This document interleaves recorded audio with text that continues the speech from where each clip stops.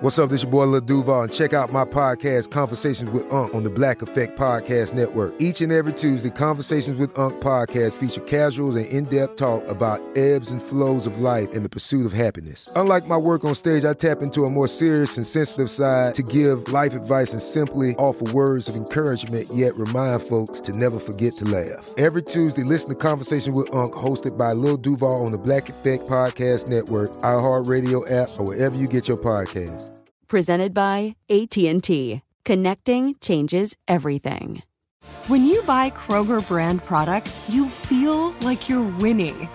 That's because they offer proven quality at lower than low prices. In fact, we guarantee that you and your family will love how Kroger brand products taste, or you get your money back. So next time you're shopping for the family, look for delicious Kroger brand products, because they'll make you all feel like you're winning. Shop now, in-store, or online. Kroger, fresh for everyone. Hey everyone, this is Jody Sweeten from the podcast How Rude, Tanneritos. I've been needing a quick getaway with my family, and the 2024 Hyundai Santa Fe is the perfect vehicle to take us there. It has standard third-row seating, so I'm able to pack my entire family, plus pets, in the car, while also having enough room for our camping essentials. Available H-Track all-wheel drive will get us through any dirt trails, and available dual wireless charging pads will ensure we never have to worry about getting stuck with a dead phone in the middle of nowhere. Visit HyundaiUSA.com or call 562-314-4603 for more details. Hyundai, there's joy in every journey.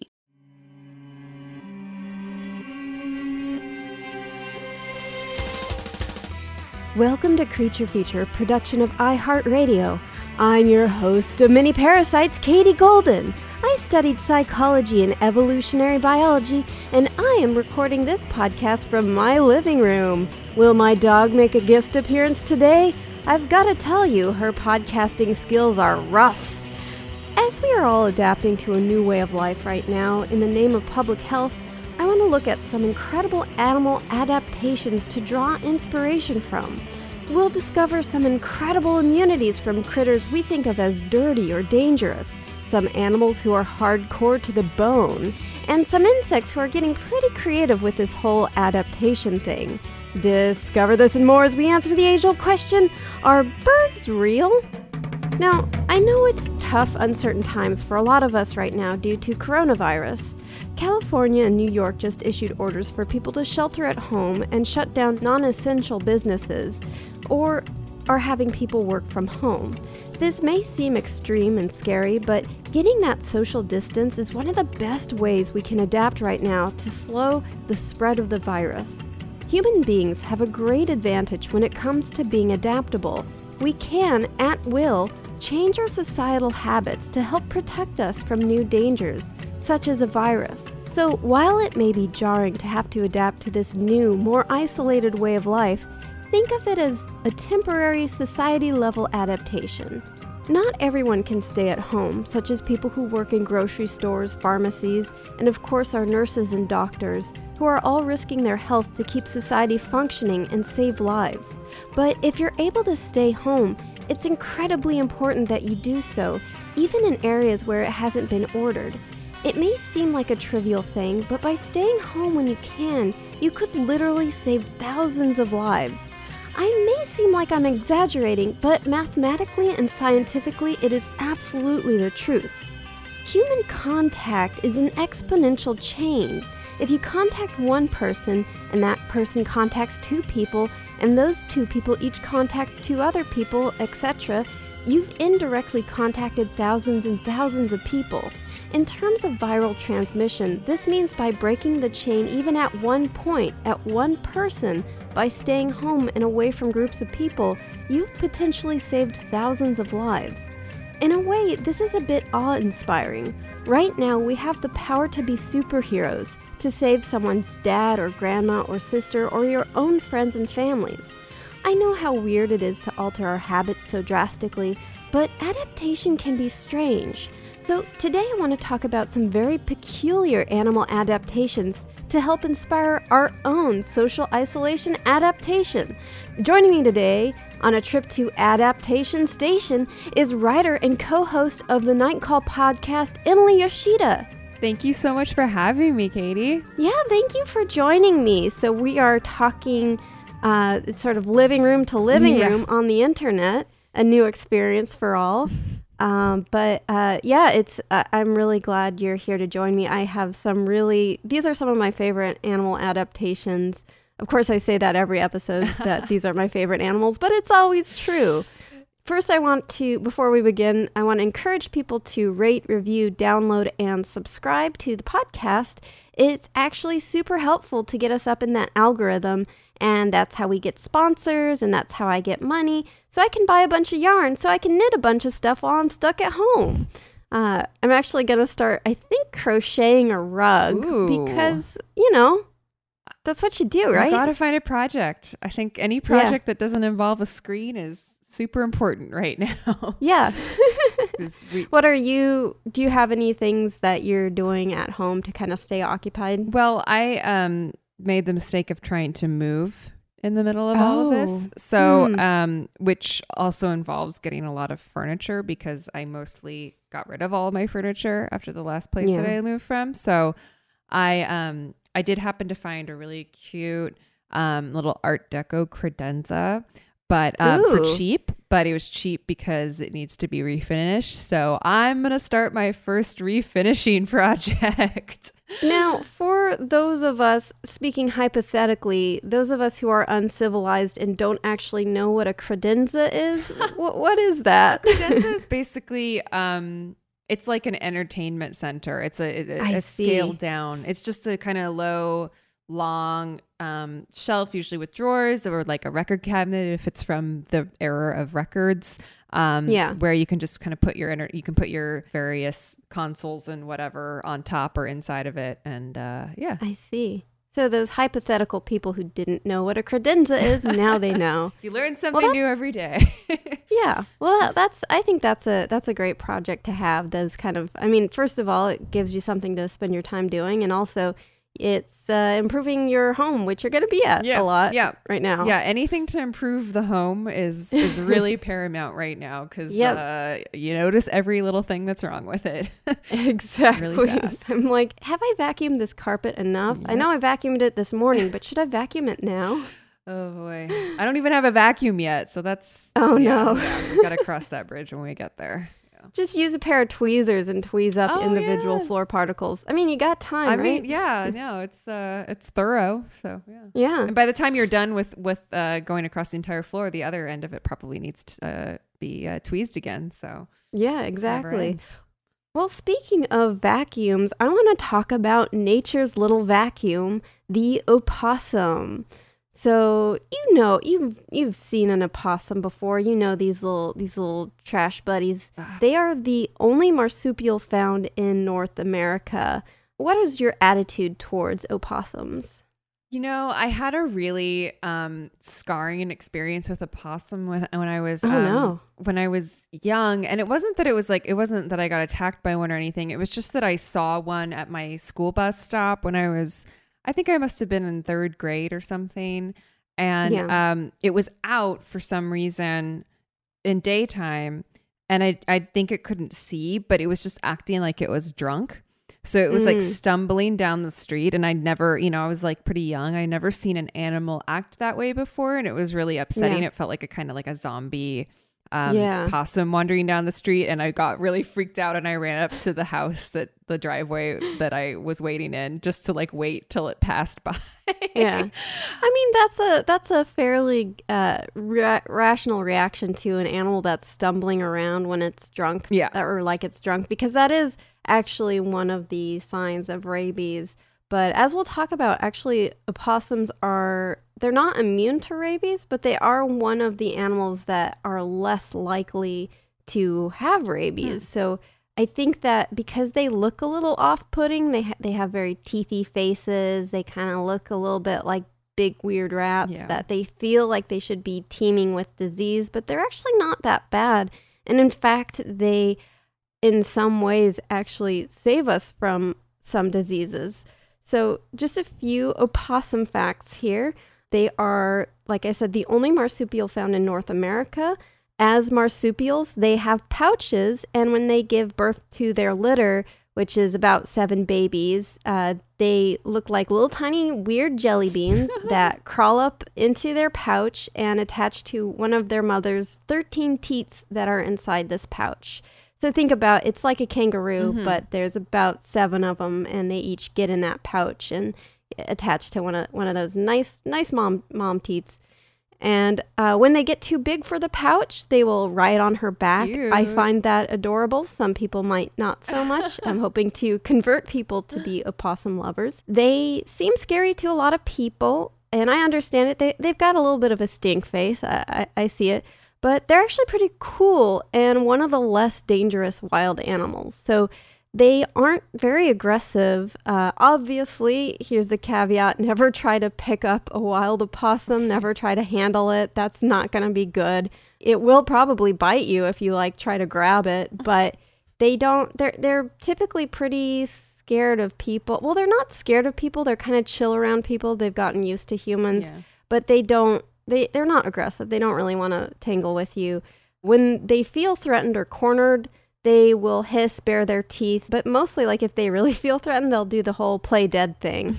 So yeah, they're pretty chill. They just don't, if you scare them, they will try to protect themselves. Right. And yeah, that playing dead thing, I think that also kind of gives them a spooky reputation. Yeah. Because there's nothing more upsetting than seeing what you think is roadkill suddenly jolt up. Yeah. I mean, it's not that I don't think they're cute. I do think that they're rather cute. It's just that there's something sort of uncanny about opossums that, I guess that does account for it somewhat. Yeah, it's an unusual animal. I mean, I definitely had a scare from an opossum when I was a kid. We had one in the backyard, and it looked dead. Of course, we knew that opossums play opossum and pretend to be dead, but I guess we just didn't realize the extent to it. We thought it was just sort of you would be able to see it breathing, and it's on its back, and it's kind of got one eye peeking open to see if you're buying it, something like that. But this thing looked super dead. It smelled dead. It was rigid. I think my dad very gently moved it with a shovel to see if it was alive, and it was stiff. It seemed like it had rigor mortis. And so my dad was like, well, we lived next to a canyon, so he very gently and respectfully picked it up with shovel, covered in it like a rag, and carried it over to the canyon, because he was thinking well, at least then if coyotes come to get it, it'll be in the canyon and not our backyard. But as soon as he very gently put it, because he was kind of freaked out about it. He wasn't oh, let's yeet this opossum over here. So he just was all right, sorry, little guy, and put it in the canyon. And we watched it kind of roll off this shovel onto the ground, and it just gets on its feet and walks away. And it was the spookiest transition. Oh, weird. From it was so spooky. Yeah. And usually it's not really their fault. They're not doing it intentionally. It's actually a fainting response. So it's an automatic response, and they can't wake up until after a little bit of time passes, just kind of like fainting. So they're probably as freaked out by it as you are, to be honest. Is there an actual difference between an opossum and an opossum? Yeah. Possums are related, and they are also marsupials, but they're in Australia, and opossums are basically found in North America. But is there anything different? And do they look different? They look different. They are different species. Yeah. Huh. I had no idea. I thought it was just interchangeable. Yeah. A lot of people find possums to be a little cuter. Their faces are a little less long and rat-like. They're fluffy. They're actually, I find them very adorable. I also like opossums, our North American variety, but I think more people find the possums a little cuter because they're fluffier. They kind of look more like teddy bear-like. I'm looking it up right now. I looked up possum versus opossum, and I found an image that says possum is an Australian cutie and opossum is an American freaky. And it's true. Okay, I didn't realize this. I don't even know that I was familiar with the possum, because this is a new looking creature to me. I'd only seen an opossum. So I think they're both cute, personally. Yeah. But I get it. I get why they're a little different. So one other reason the opossum has a bit of a spooky reputation is that when they're scared, one of the things they do is this open mouth defensive hissing and drooling, which makes them look like they're rabid. But typically this is just a defensive technique meant to freak you out, and they're actually not necessarily rabid. Obviously, I would never risk it personally. That it's like why risk it? You know, they're not, like I said, some people think that they're immune to rabies. They're not. They can still get it, just at a lower rate compared to other mammals. And this is speculated to be due to their lower body temperatures. They run a little colder than most mammals do. In fact, when they're playing dead, they can lower their entire body temperature by an additional 0.5 degrees Celsius. Whoa. And they release anal gland odors. Their parasympathetic nervous system makes their respiration drop by 1/3 and their heart rate drop by 1/2. So that's why they can pull off such a compelling death How did state. they learn how to do that? How do they know what it means to smell dead? Like Well, you know, it's not the individual opossum doing this. It's their parasympathetic nervous system, which they really don't have any control over. Yeah. It just kind of happens automatically. And it's just over many, many thousands of years of evolution, each of these traits seem to give them a little bit of a benefit in terms of deterring predators and making them think they're a stinky corpse. I have to say that I'm really glad that myself, but also like all humans, don't have the same reaction to being scared that our anal glands produce the smell of a corpse, because I think that would make going to a horror film a really unpleasant experience. Some people do poop themselves, though. True, yeah. You know? Not as common, though. Not as common, but no shame here. Shame. This is a no shame podcast. You can poop yourself a little bit as a treat.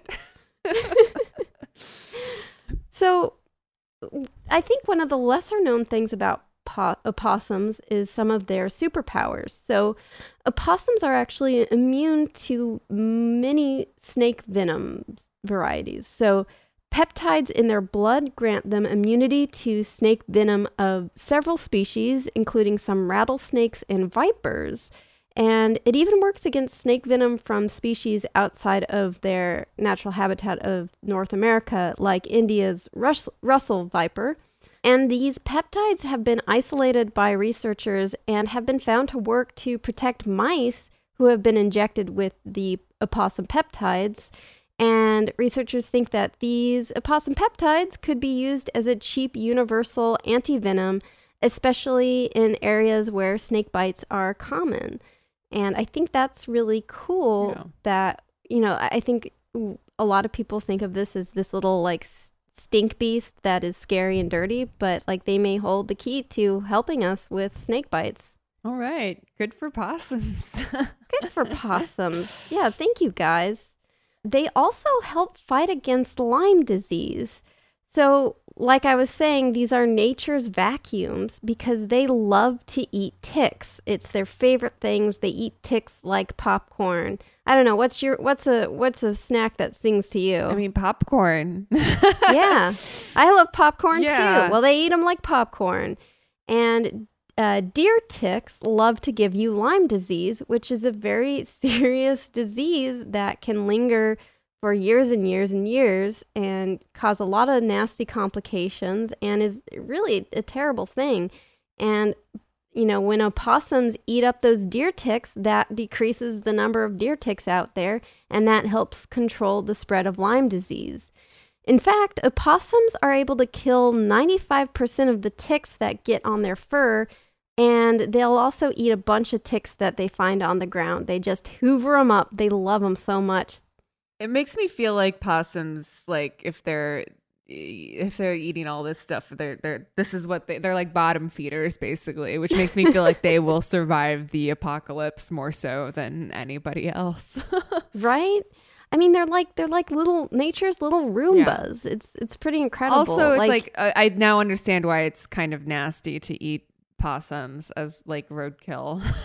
Oh yeah. Like this is... I've never eaten a possum, and I don't know what it tastes. I've never heard it's done. What people report. I figure it is done. Yeah. Like, do you know like what people describe the taste as? Is it like kind of ticky? Ugh. Just imagine it being kind of mealy, like yeah. Just yeah. Well, I'm glad that they enjoy what they're eating. I feel like it is a bit of the killing the golden goose, though, right? Like if they eat so many deer ticks. Yeah. You can't eat deer ticks if you're eating the animal that eats the deer ticks. Yeah, that's true. They also eat cockroaches, rats, mice, dead animals, snails, and slugs. Basically anything nasty, they're happy to eat. Are they considered scavengers or? Yeah. Okay. They're omnivorous scavengers. They're pretty opportunistic. Mm-hmm. They will scavenge, they'll hunt, they'll eat fruit, and they'll eat all sorts of little critters. Yeah, they're little trash buddies. They love it. They're like I said, nature's Roombas. Well, how do they compare to raccoons, who I feel like are like the cuter possums? Like, because they're also little trash buddies too. Do raccoons eat all this nasty stuff also? Raccoons are also omnivores, and they do hunt as well as eat plants and berries and insects. But I would say actually I'm a little like, if you were to say, do you want to spend time with an opossum or a raccoon? I would pick the opossum. First of all, raccoons have, as far as I know, higher rates of rabies than opossums. And I think they're probably a little bit less chill than an opossum. They may seem a little less scary, but I think that opossums are slightly more chill than raccoons. Like, I feel like if I hung out with an opossum, the worst thing that was going to happen to me is I had to smell in some stinky fake death anal gland odors from the opossum. Yeah.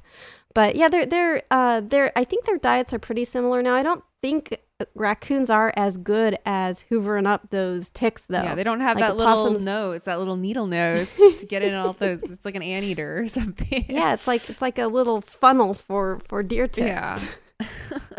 Well, I haven't seen any attempts on YouTube to domesticate possums, but maybe they're out there. I just know that that's a whole genre of YouTube that I've watched a lot of. I'm sure there are opossum pets. Yeah. I'm positive. I wouldn't necessarily recommend it. I'm not sure they would make the best pets, but I'm sure it happens.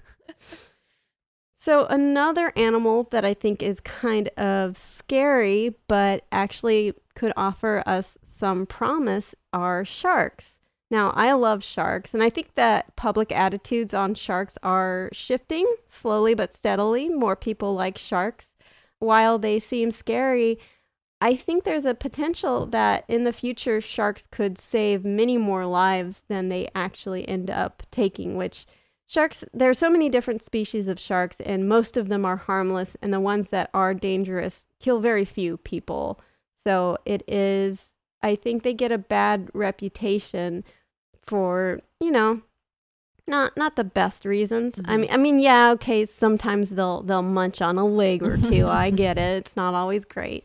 But yeah, they have these really interesting properties, and they actually seem to be quite hardy, and it's speculated that they may get disease at a lower rate, including cancer. I've got like a lot of things with research about animals, the truth of this may be complicated by the fact that it's hard to study them. So while there are fewer reports of disease in sharks, that could be that it's harder to locate sick sharks because, like, if they're unhealthy, they're less likely to, say, like, approach a research vessel and get, inspected by researchers. And their low rates of cancer could be because they have some resistance to it, but it could also be that they live in relatively carcinogen-free environments. So they're just less likely to get cancer because they're in this like open ocean where there aren't as many carcinogens as other places. There is a myth, and I was surprised to learn this, that people thought that sharks are immune to all disease and can't get cancer, which is not true. They can, in fact, get cancer. And while this seems kind of like a harmless myth, like, oh man, that's cool, that's a fun reputation for the shark to have, it's actually really harmful for the sharks and for people. So the myth originates by this idea that their cartilage can stop cancer. And this has actually led to killing sharks for their cartilage for a treatment that doesn't work. So both the sharks who get killed and the people who have cancer who get duped into buying these pills are the victims here. And this myth is based on some real research, which is finding that cartilage has anti-angiogenic properties. So that means it inhibits the growth of new blood vessels. And so tumors actually grow by sending out growth hormones to encourage blood vessels to feed them. It's all very like sci-fi spooky, like you have this tumor and it's like sending out messages to your body to get like blood vessels to grow towards it and feed it. So if you have something that's anti-angiogenic, which just means it blocks the growth of blood vessels, that can help slow the growth of a tumor. And cartilage has that property. And so someone got it in their head that, oh, shark cartilage like must be great at this because we don't find that many sharks with tumors. And if you take a pill with some ground up shark cartilage, it's going to help your cancer. But it doesn't. It has that. It actually, in fact, it's like we know demonstrably that these shark cartilage pills have absolutely no effect on tumors.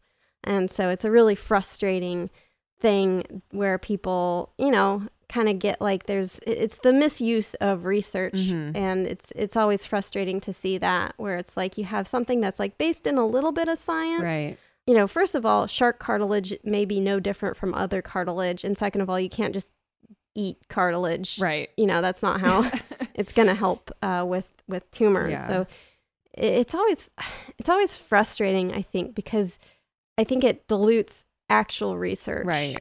When you get these sort of half developed things where it's like, okay, so it's like the whole stem cells thing. There's that podcast on it. Have you listened to that one? What's it called? No. Well, it's always funny when you do see like a beauty product or something. It's like, it's stem cell eye cream. It's like, what? How? So you rub just the stem cells on your body. Yeah, you just put them on your body. That's how they work, right? I'm looking at it's called Bad Batch, and it's I highly recommend that as long as you're not squeamish about medical stuff. But yeah, it's a great investigative podcast into the world of how stem cells, which are actually a really promising field of research, are misused by some bad actors who are like, you know, you just like put stem cells in random places in your body and that helps you somehow. And it's like, no, you just hold the stem cells to your forehead. Apply the stem cells directly to your forehead. Vape the stem cells. I'll vape some I saw our local vape shop was still open. Great to see that essential business still open by the studio or well, no, just by my apartment because I'm this is my studio now and my home and my everything. Well, weed dispensaries are considered a necessary business to stay open during our lockdown. So, you know. I mean, that I actually... Humans are adapting. That I get, though. Yeah. I mean, weed, I think, it's got, like, a medicinal purpose. Yeah. So that I'm okay with. I don't know, maybe vapes do, too. I don't want to be so harsh on the vapes. It's just funny to me. Yeah. Gotta vape. So, yeah, exactly. So, despite the fact that shark cartilage doesn't seem like you can't just eat shark cartilage, please don't. It doesn't help. There is some real research about a promising gift that sharks could give medicine, and it is an organic compound found in dogfish sharks that has broad antiviral properties. Again, don't just rub a dogfish shark on your forehead. That's not going to work. But let me talk about this compound. So it's called squalene.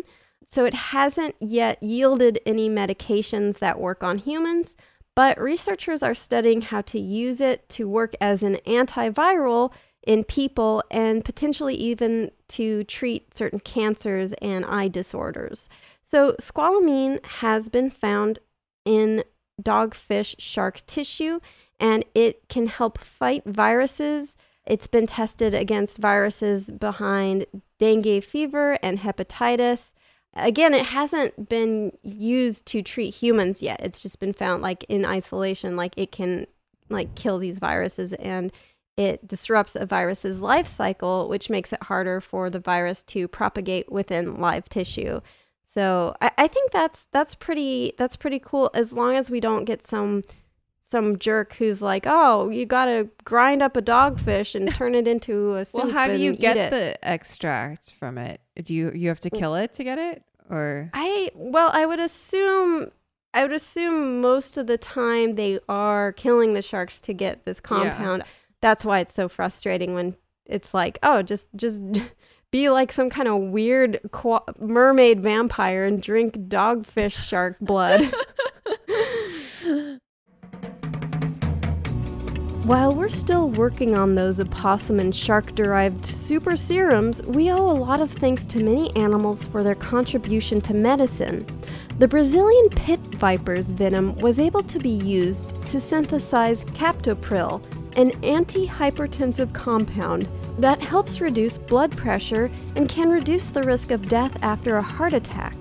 It can also help spare the kidneys in cases of diabetes. A hormone found in the Gila monster lizard's venomous saliva helped synthesize exenatide, a treatment for diabetes. There are many other things discovered about animal biology that has and will continue to be able to contribute to medical science. Just one reason it's so important to care about our ecology and the survival of species. Obviously, we should care just because animals are cool and rad and wonderful, but they can also save our butts, so let's save their butts too. Ask not what you can do just for your own butt, but for every other butt on the planet. Inspiring words. When we return, we'll talk about a couple of very cute little animals with a very spooky secret. Hey, this is Jodie Sweetin from the podcast How Rude, Tanneritos.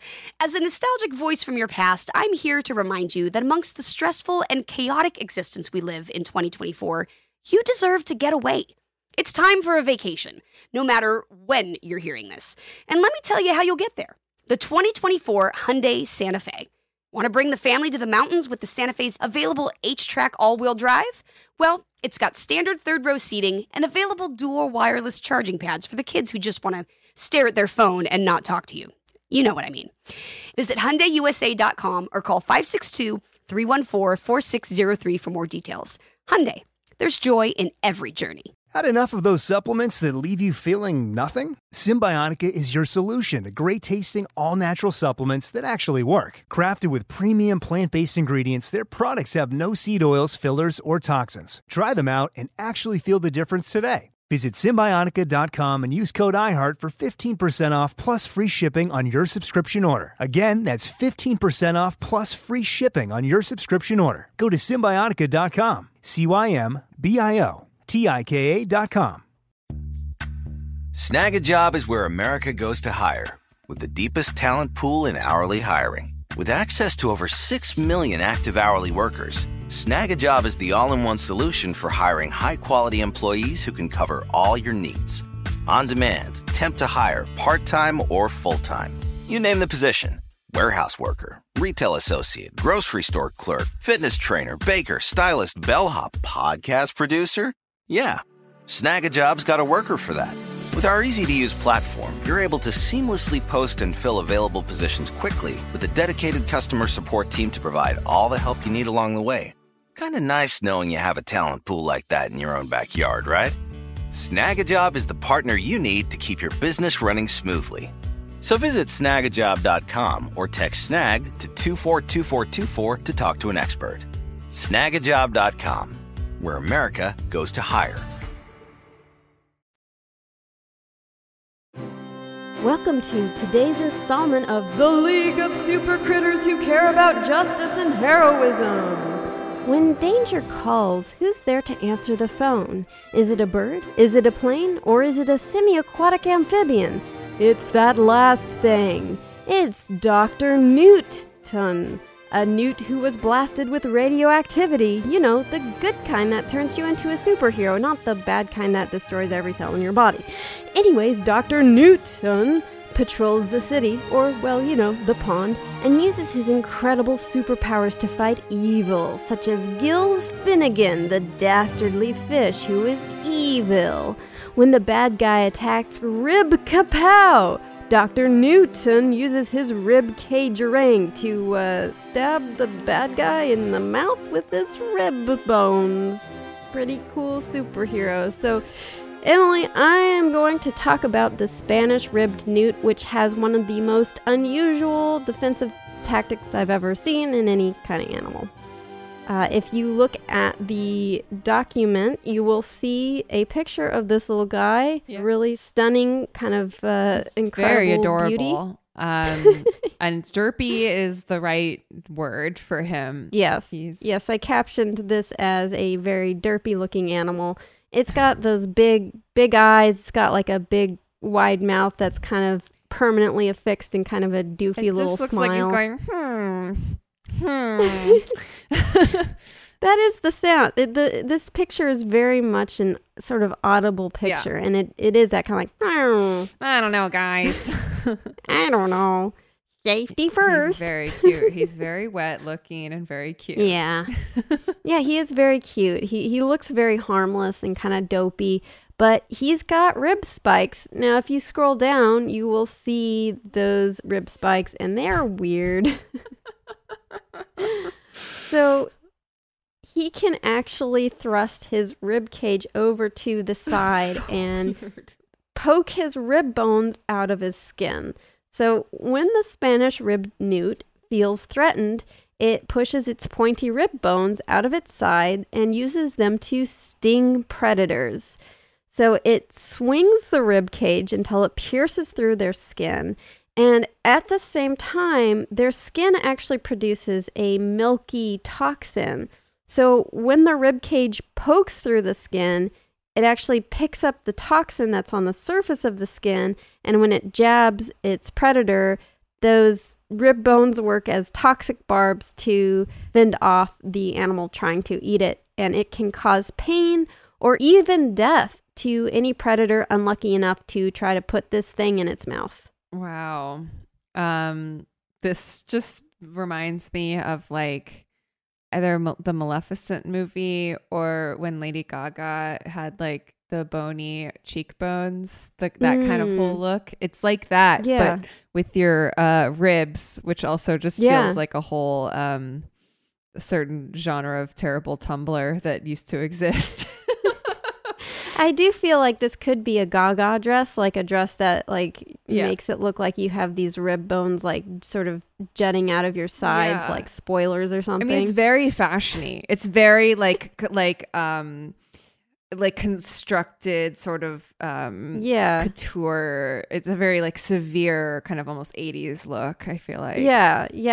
Like you just have spikes kind of coming out everywhere on your shoulder pads. You got shoulder pads that can poke an eye out. Yeah, it is kind of like that. I mean, work. It's quite a look. I'm into it. It is. It's a statement, I would say. And the statement is, don't put me in your mouth. Yeah. So you'd think it would kind of suck to have to constantly pierce through your own flesh with your ribs. Kind of like it happens to me every day. It's fine. But yeah, it's like with Wolverine, where they're actually able to very quickly heal their skin. So that always kind of weirded me out with like Wolverine, where it's like he's just always like with his little hand claws, they just always are cutting through that little skin between your knuckles. It's creepy. But yeah, I mean, kind of a ripoff of the Spanish ribbed newt, really. Yeah. Do you think it's actually inspired by that? I mean, does any other animal do this sort of quick healing thing? I've never heard of that. Wow. Yeah, actually, so a lot of amphibians are very good at healing their skin. And in fact, hairy frogs also do something similar. We've actually talked about them on the show before on the superheroes episode. Hairy frogs will break their hand bones and push them through their skin like claws, so very much like Wolverine. And they're also able to heal. Well, it's actually not quite known how these guys work. It's assumed that they're able to heal up quickly because like there have been specimens caught that seem to have healed, but they've never actually been able to keep one in captivity and see what the process is. So we aren't quite at the point where we can make a human hairy frog hybrid for a very like weird looking Hugh Jackman. Wow. You know? Yeah. Like a froggish Hugh Jackman. I don't like that image at all. Well, it's not as cool like to fight with your ribs as like is to fight with your hands or your claws or something. Like if you're just sort of swinging your torso around, it's not.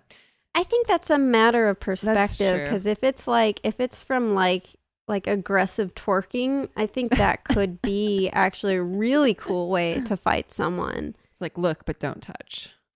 Right, exactly. Sort of like just like a seductive dance, but you've got like rib spikes just like jutting out of your skin. Yeah, convenient. That's convenient. Exactly. This is one word comes to mind with these newts that can jab their own rib bones out of their skin, and it is convenient. Yeah. But using your bones as a defensive weapon isn't unique to amphibians, which sounds like a really weird pickup line. Mm-hmm. So I want to talk about pottos. And they are primates who are in the same suborder as lemurs. And they live in tropical rainforests in Africa. And in English-speaking regions in Africa, it's actually known as the softly due to its smooth, quiet gait through the trees. Same. And yeah, Emily is freaking out a little bit because they're so cute. It looks so soft. Oh my gosh. It earned its name. Yes, fur looks they so are. Soft. Yes, they are incredibly soft. They are closely related to slow lorises, and they actually look a little bit like them. Mm-hmm. They've got that really soft-looking rusty tan fur. They've got big brown eyes that you could just drown in. They're adorable. I am in love, of course. I'm always falling in love hopelessly on this podcast, and here I go again. I am in love with the patu. So. They also have short, fluffy tails. They are very furry, and they have little nubby ears. Emily, how would you, in your own words, describe this animal? This animal looks like an emoji. It's got these little ears that are like I don't know. It says that they're about 14 inches long, so it looks like the ears might be about the size of like a pinky finger. They're just like, if you could imagine like putting up your little pinkies next to your head to make little potto ears. In one of these pictures here, his tongue is sticking out, so he kind of looks like the tongue sticking out smiley emoji. I don't know. I think like the onomatopoeia for this animal is just like nem nem. Yeah.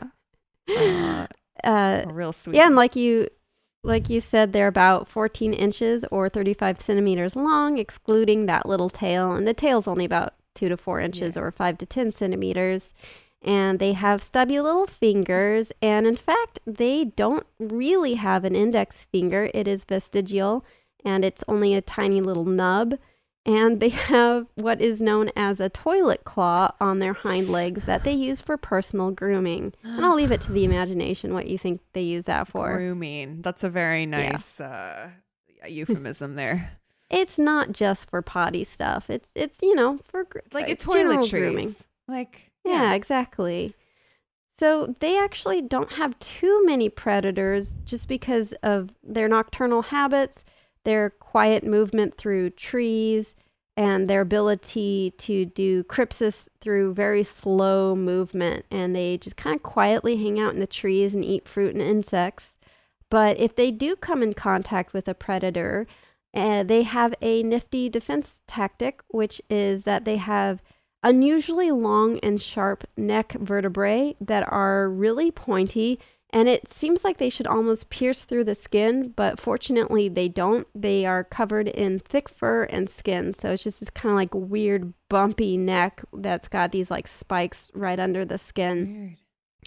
And you can see a skeleton of one of these guys if you scroll down, and you can see their neck, how sharp and pointy their neck vertebrae is, which is, not super common with mammals. It looks almost like something evolved from a stegosaur or something. Like it's just these sort of like fingers kind of on the neck. Yeah. It's interesting you say that because there are some paleontologists who point to this animal as kind of an example of what these may have been used for, like comparing their skeleton to some of these dinosaur skeletons that have those like weird, and of course dinosaurs often had much more elaborate pointy things. Cervical, exactly, like these big long cervical vertebrae that were just like incredible. But yeah, these guys have it too, and they so when they're threatened, they will tuck themselves in a cute little ball with their hands covering their heads, which is just adorable, and it just exposes those neck spikes, which again, they're not so long that you can't like see like spines like on a porcupine coming out of their neck. It's just that their neck kind of like protrudes a little bit and it's a little bumpy. And it's thought that it kind of functions like one of those anti-coyote vests that little dogs wear. Have you seen those? Oh, yeah. Where it's like these like plastic spikes that cover your entire dog to try to protect it from coyotes. And it's like the dorkiest looking vest you can get your dog. Yeah. But it does keep them safe from coyotes. Yeah. I like the idea that like a dog is going to wear it and get made fun of by its dog friends, but then a coyote comes and like he bravely fends off the coyote with his like crazy like safety vest. Well, it's like just like punk. It's just punk fashion. Exactly. Yeah. It is punk fashion. Yeah, these are very punk primates. And yeah, so like it's gonna be kind of, because like if a predator goes for the neck, it's gonna get that kind of those spines, those bony protrusions in its mouth, and that's not gonna be great. It's gonna be harder for it to get at the neck. Yeah. But it's also these neck spines might not only be used as an anti-predator defense. It is thought that it's also used in mating. And there's some evidence to suggest that they use these to stimulate sexual partners. And that's fun. It's always nice to have like a dildo on the back of your neck. A vibe. I mean, I think it's kind of neat, you know? Yeah. Like they've got love and war in one bone structure. Yeah, it's business in the back, but that business is also party as well. Yeah. I like it. Very cute. And then there's one more picture I did of one of these little guys in a defensive posture. Very cute. It's tucking its little head down there. I love these guys. I love that it's cute. Yeah. Yeah, these guys, and also like the we talked about the slow loris too. They just have very interesting creative defensive techniques. Of course, the slow loris can secretes a toxin from near its armpits and its arms, and then it licks that up, and then it once it's in its mouth, it can then bite something, and it has a toxic bite because of the stuff that it's licked from its armpits. Yeah. So that's pretty cool. Yeah, killer BO. Cute little cuties with real weird stuff they're gonna pull on you if you try to threaten them. Oh, now I'm looking at slow lori. Oh my God. I love them. Love them. Great animal, A+. Did you know that children have weird bones? Children's bones heal much more quickly than us adults, despite all that tree climbing and general tomfoolery. Because children's bones grow so rapidly, when they break, they heal much more quickly than our old adult bones. And the fact that they're still growing allows the bones to fix its shape. Kid bones are also super bendy. They're less brittle than adult bones, and they're more prone to bending than breaking. This isn't always a good thing. A bent bone can be more difficult to treat and set than a cleanly broken bone, because it's harder to detect on an X-ray and the nature of the injury is less clear. Bones that bend and break in children are called green stick fractures. This references the difference between new green branches and old dry branches. New branches bend a bit before cracking, whereas old dry branches are brittle and will snap and break. Really makes me feel good about being an adult. The green stick fractures typically occurs in kids under 10 years old. Also, did you know that babies have way more bones than adults? While most adults have 206 bones, babies have almost 300. This is because when you're born, you have more soft cartilage in the body, and these soft bones fuse together as you grow. When we return, we're going to discuss a couple animals that don't have any bones at all. Make no bones about these animals, they have some pretty wild adaptations. Hey, this is Jody Sweeten from the podcast How Rude, Tanneritos. As a nostalgic voice from your past, I'm here to remind you that amongst the stressful and chaotic existence we live in 2024, you deserve to get away. It's time for a vacation, no matter when you're hearing this. And let me tell you how you'll get there.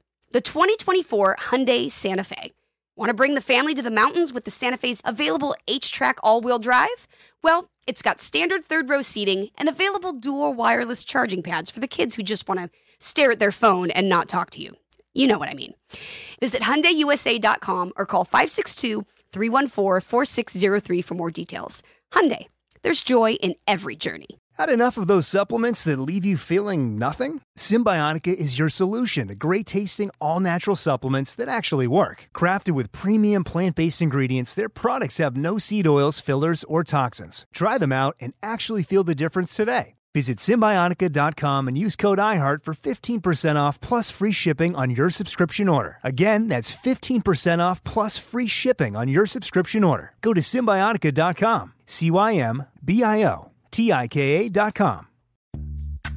Snag a Job is where America goes to hire, with the deepest talent pool in hourly hiring. With access to over 6 million active hourly workers, Snag a Job is the all-in-one solution for hiring high-quality employees who can cover all your needs. On demand, temp to hire, part-time or full-time. You name the position. Warehouse worker, retail associate, grocery store clerk, fitness trainer, baker, stylist, bellhop, podcast producer. Yeah, Snag a Job's got a worker for that. With our easy-to-use platform, you're able to seamlessly post and fill available positions quickly with a dedicated customer support team to provide all the help you need along the way. Kind of nice knowing you have a talent pool like that in your own backyard, right? Snag a Job is the partner you need to keep your business running smoothly. So visit snagajob.com or text SNAG to 242424 to talk to an expert. Snagajob.com, where America goes to hire.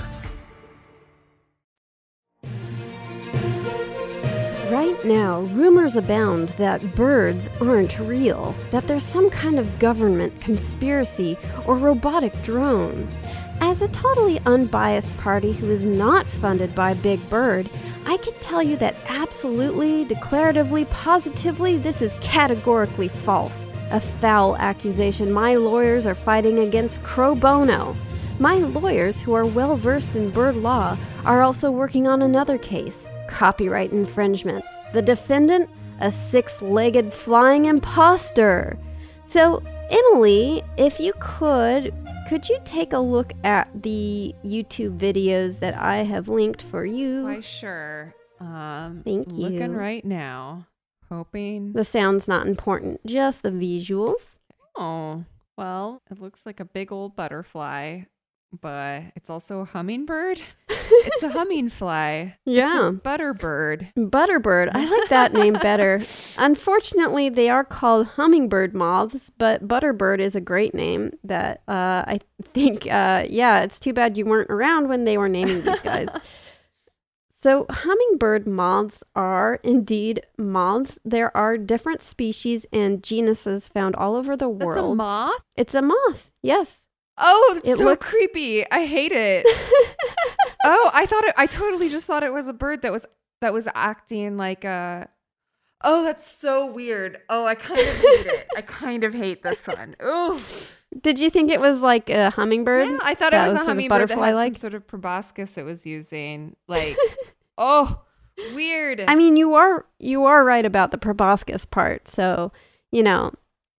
but yeah, they are insects, and they look a lot like hummingbirds. There's the hummingbird hawk moth species found in southern Europe, northern Africa, and Japan. And there's the Hemeris genus of moths, also known as hummingbird moths, found in North America and the UK. Both the hummingbird hawk moths and the Hemeris moths belong to the sphinx moth family.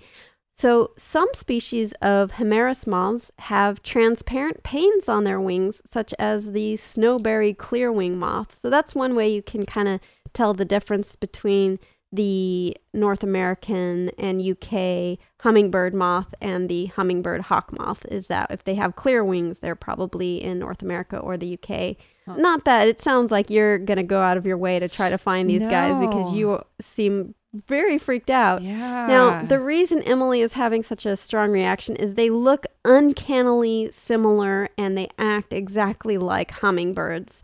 In fact, a lot of hummingbird sightings actually are erroneous because they are the hummingbird moths instead. And like the Audubon Society has a whole thing about like being able to tell the difference I bet they hate these guys. I bet they can't wait to I'm sure they're suing them for copyright infringement. Yeah. But yeah, like do a takedown complaint on hummingbird moths. But yeah, they are hard to tell apart, especially because they move so fast. And you might think that this is because like the moths are mimicking the hummingbird, but in fact they're not. It is a case of convergent evolution. So convergent evolution is when you have two different animals. They can be related, they could be completely unrelated, like in this case, but they will evolve very similar traits, but completely separately. And it can be like for the same reason, it can be for slightly different reasons, but like basically they have evolved very, very similar traits in sometimes very startlingly close ways, like these moths that look like hummingbirds. If you scroll down, you'll see another one that looks weirdly like it's shockingly really like weird. A hummingbird. Yeah, the tail thing is also really upsetting. Yes. I'm just I don't know. Yeah. I mean, I guess it feels sort of annihilation-y or something. It just feels like like nature having this weird mind of its own. And yeah, like someone took a moth and put it in a mold and grew it in the shape of a hummingbird. Yeah, I mean, so they are, like you mentioned, that tail, they like down to these very minor details, they look very similar and act very similarly to hummingbirds. So they can beat their wings rapidly. They produce a buzzing sound just like hummingbirds. They hover and sip nectar from elongated proboscis that looks like a beak. Their butts look like hummingbird butts. They have a fan tail of bristly hairs that looks like a hummingbird's tail, and its body is covered in hairs that look like hummingbird feathers. And sometimes they even share the same coloration as hummingbirds, like they have that bright green and red that a lot of hummingbirds have. And that bright coloration even serves a similar purpose to hummingbirds in terms of it being for sexual selection. And they even look like they have pupils, which they actually don't. So like many insects, they have faceted eyes, and it looks like they have pupils that follow you everywhere, but this is an optical illusion. These faceted eyes actually absorb light coming in. Like if you have a shiny ball and like you move around, it looks like that little shiny highlight's kind of following you around. It's just like that, except sort of inverse. Instead of reflecting light, it is absorbing the light. So as you move around, it looks like there's a dark spot. So it looks like their eyes are following you, but they're not. You look terrified. Moths were an early kind of creepy thing for me as a kid. I don't know why. Like moths are pretty relatively harmless, but they always freaked me out as a kid. So I don't like learning about this whole other life of moths. The moths masquerading as a harmless hummingbird. Yeah, so when I was a kid, I've had some good experiences with them. I guess it's all perspective, because maybe for you this would be a nightmare. But I had a sphinx moth, which is, like I said, it's the same family that these hummingbird moths are in. And it was just this big, I thought it was a hummingbird, and it was like flying around, and it landed on me, and it was this beautiful, beautiful moth with this beautiful kind of pink and black coloration. and it was just very friendly, and it didn't want to leave me, and it like clung to my shirt, and I tried to like, I was pretty pleased with it, and I was on a hike, and at the end of the hike I tried to like delicately pull it off me and put it on a plant, but every time I would pull it off it would like fly back on me and like cling on. So I ended up just like going home with it because it was just like a local hike, so it wasn't a change in environment, but it would not, like, I kept trying to release it and it kept just like attaching itself to me. So I like put a little box, put some like plants and stuff in the box to like for its natural environment, because I thought it was like best friends with me, and I put it in the box, and it died in like a few days. Well, probably what was going on was I was probably wearing like a bright shirt, and these moths, like once they have mated, that's actually the end of their life cycle. So it was probably at the end of its life cycle. It probably saw me, this bright, warm thing, and it was just like, all right, I'm going to cling on to you until it's over. So I felt so bad, though, because I was like, you're my new best friend. And then it passed away, and I was totally devastated. So, you know, I've always had a soft spot for moths. So the reason they actually look and act so similarly to hummingbirds is that basically the hummingbird model works just as well for them as it does for hummingbirds. So if you think about it, it makes sense. The hummingbird's style of hovering instead of landing to sip nectar, it both helps them avoid predation because they're not stopping. It helps them get as much nectar as possible, and it works for these moths as well. And in fact, in a way, they are superior to the hummingbird when you look at their wing beat capacity. So hummingbirds get in 50 wing beats per second, while the hummingbird hawk moths get in 85 wing beats per second. And they are, unlike a lot of moths, which are nocturnal, they are active in the day because, you know, flowers sometimes go to sleep at night and actually close up shop. So if you want to get much of that sweet, sweet nectar in your little body as you can, you got to go around during the day. So they are active at the same time as hummingbirds too. So, you know, and they're in the same flowery regions as well. So a lot of times you see a hummingbird, if you live in the regions where the hummingbird moth is, that may be a big old moth.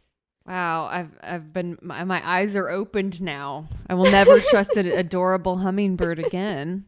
But I mean, I guess it does make sense because a hummingbird is really imitating a bug more than it's imitating a bird. Like a hummingbird in many ways acts more like a bug, like a bee or something. It just doesn't look like a bee. It looks like a hummingbird. Yeah. So there is a hummingbird called, I think, the bee hummingbird, and it's tiny, little tiny one. Little tiny. It's not quite as small as a bee, but it's pretty dang close. It is teeny weeny. Yeah, they are sort of, there is kind of a weird, it's like, I guess sort of the crossover species between bird and insect. Obviously, that's not how evolution works, but, you know, like I feel like if there was some kind of like insect bird conference, like you'd have the diplomats from the insect to bird congregation be like the hummingbird moths and then the hummingbirds, and it's like, see, we're not so different after all. So what is your attitude towards ladybugs? I like ladybugs. I generally try to, you know, move them outside if they're inside and make sure that they can be, you know, in their natural habitat. I try to be kind to them. Yeah. Have you ever picked up a ladybug and it seems like it pees on you? I don't think so, but I don't know. I've had this happen to me a lot, especially as an inquisitive child who doesn't respect the personal space of insects. I would pick up any insect I could find, and I would often just pick up a ladybug, and what would happen is it looks like it pees on you because it releases this sort of orangish yellow fluid on your hand. It doesn't smell really good. And it was very frustrating as a kid because it's like I loved ladybugs. I wanted to hold them, and then it's like, oh, it just peed on me for some reason. But here's the thing. It's not really pee. They pee defensive blood on you to ward you off. If you've ever harassed a ladybug, maybe it's happened to you, that like kind of stinky yellowish liquid. but it is, first of all, it's not pee. It is defensive hemolymph, which is ladybug blood. Is this why they're called ladybugs? Why that because like period thing? I kind of don't think so. I was just like so suddenly mad. I was like, that's not how periods work. But it does scare some people off, so, you know. I could definitely see some like early 1800s biologists finding a ladybug and it's like, look at this ladybug, having her period all over my hand. Well, actually, it also doesn't come out of the ladybug's private parts. It comes out of its leg joints, which it secretes out to kind of gross you out so you won't eat it. And imagine it works. Well, I was reading this thing. It even works on pest control. I was reading the American Pest blog, and it warns people who have their homes invaded by ladybugs, quote, please don't frighten the ladybugs. Like their how-to guide in terms of how to deal with a ladybug invasion, just cryptically saying like, please don't frighten the ladybugs. It's not going to be pretty. And yeah, so while ladybugs are great for your garden because they eat up destructive aphids, sometimes they invade your home by the thousands. Oh, I've never had that happen. Yikes. I've never had that happen either, but it can happen. And often, like when cold weather happens and they're trying to find a nice warm place, it's pretty rare that you'll get a massive ladybug invasion. Usually it's just like a handful of them getting inside and chilling out. In which case, I mean, come on, you can share the space with a couple ladybugs. But I do see that it's a problem when thousands of them get inside. Now, do you dare click on the video that I have in this document, Emily? Yeah, okay, fine. This is like the kind of thing that turns my stomach. I even like ladybugs, but well, if you want, I can just describe this video to you. This is not for me. I can tell already. Also, I get bummed out when they're like yellow and brown. Oh yeah, you like the bright red ladybugs. Well, yeah, I just get worried for them. It feels like for whatever reason, I don't think this is true, but I always assume it's like they're like leaves that haven't been like doing their. I see. They haven't been watered or whatever when they're sort of dimmer color. No, that's not necessarily true. But yeah, I get it. Like seeing sort of the more dusky colored ladybugs feels like wrong. Like they're like zombie ladybugs or something. But no. But this is an ABC News video that explores someone's house that has been invaded by thousands and thousands and thousands and thousands and thousands of ladybugs. It's just a sea of this orangey red moving mass of ladybugs, and they're like trying to sweep it up, and they've got like buckets of ladybugs as if they're bailing out a ship that's drowning in ladybugs. It's a little spooky, I guess. A lot of massive amounts of anything is not gonna. Exactly. I don't know. It's like the holes phobia, but with bugs. I just it's pretty bad. I don't know why I thought it would be a great idea to bring this up as people stay in your homes. I guess a positive spin could be like maybe you're bored at home, but at least your home isn't filled with ladybugs. Unless it is filled with ladybugs, in which case, I'm sorry. Well, I'm glad that there's a new problem that I didn't know about that somebody can have, and now I know about it. I mean, but doesn't it make you feel grateful that your house isn't flooded with ladybugs? Yeah. I've had the ants thing. The ants thing is a common California problem. Exactly, yeah. But I don't know, something about the ladybugs, the bulbous, they look like warts all over your home. Yeah, I don't know. That's nice. And they'll pee blood at you if you make them mad. Yeah.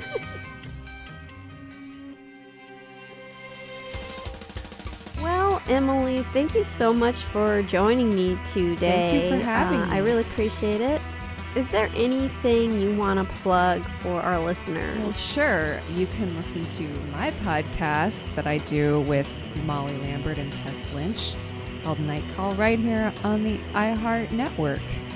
And I'm also on Twitter at Emily Yoshida. I don't really know what's going on there, but that's kind of where you can find me most times. And that's it. And I'm in my house also it's another place that I will be pretty reliably over the next who knows how long. So yeah, all sorts of places. Yeah, it feels like I have like a portal to another world right now, because like you're in your house and I'm in your house, but like it's like we're connected through the portal of podcasting. Whole other reality out there. Everybody's living rooms and their microphone setups. Exactly. You can find us at Creature Feature Pod on Instagram, Creature Feet Pod on Twitter. That's F-E-A-T, not F-E-E-T. That's something very different. You can find me also on Twitter. I'm at Katie Golden if you're interested in my Katie thoughts. And of course, I'm at Pro Bird Rights, where I try to debunk this insane claim that birds aren't real and are some government conspiracy. Come on, people, or should I say sheeple people? Sheep people. Anyways, we also have shirts in our store. I will provide a link for that in the show notes. And yeah, new episodes are going to keep coming out every Wednesday because I'm all set to keep recording at home. And thank you guys so much for listening to us. And thanks to the Space Cossacks for their super awesome song, Exolumina. Creature Feature is a podcast by iHeartRadio. If you want to listen to more awesome podcasts like the one you just heard, you can go to iHeartRadio.com, the iHeartRadio app, or wherever you listen to your Ding Dang podcasts. See you next Wednesday.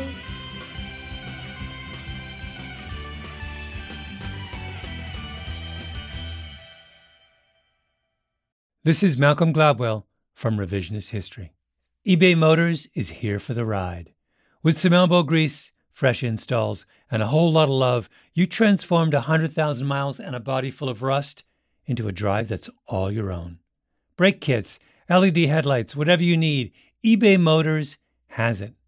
And with eBay Guaranteed Fit, it's guaranteed to fit your ride the first time, every time, or your money back.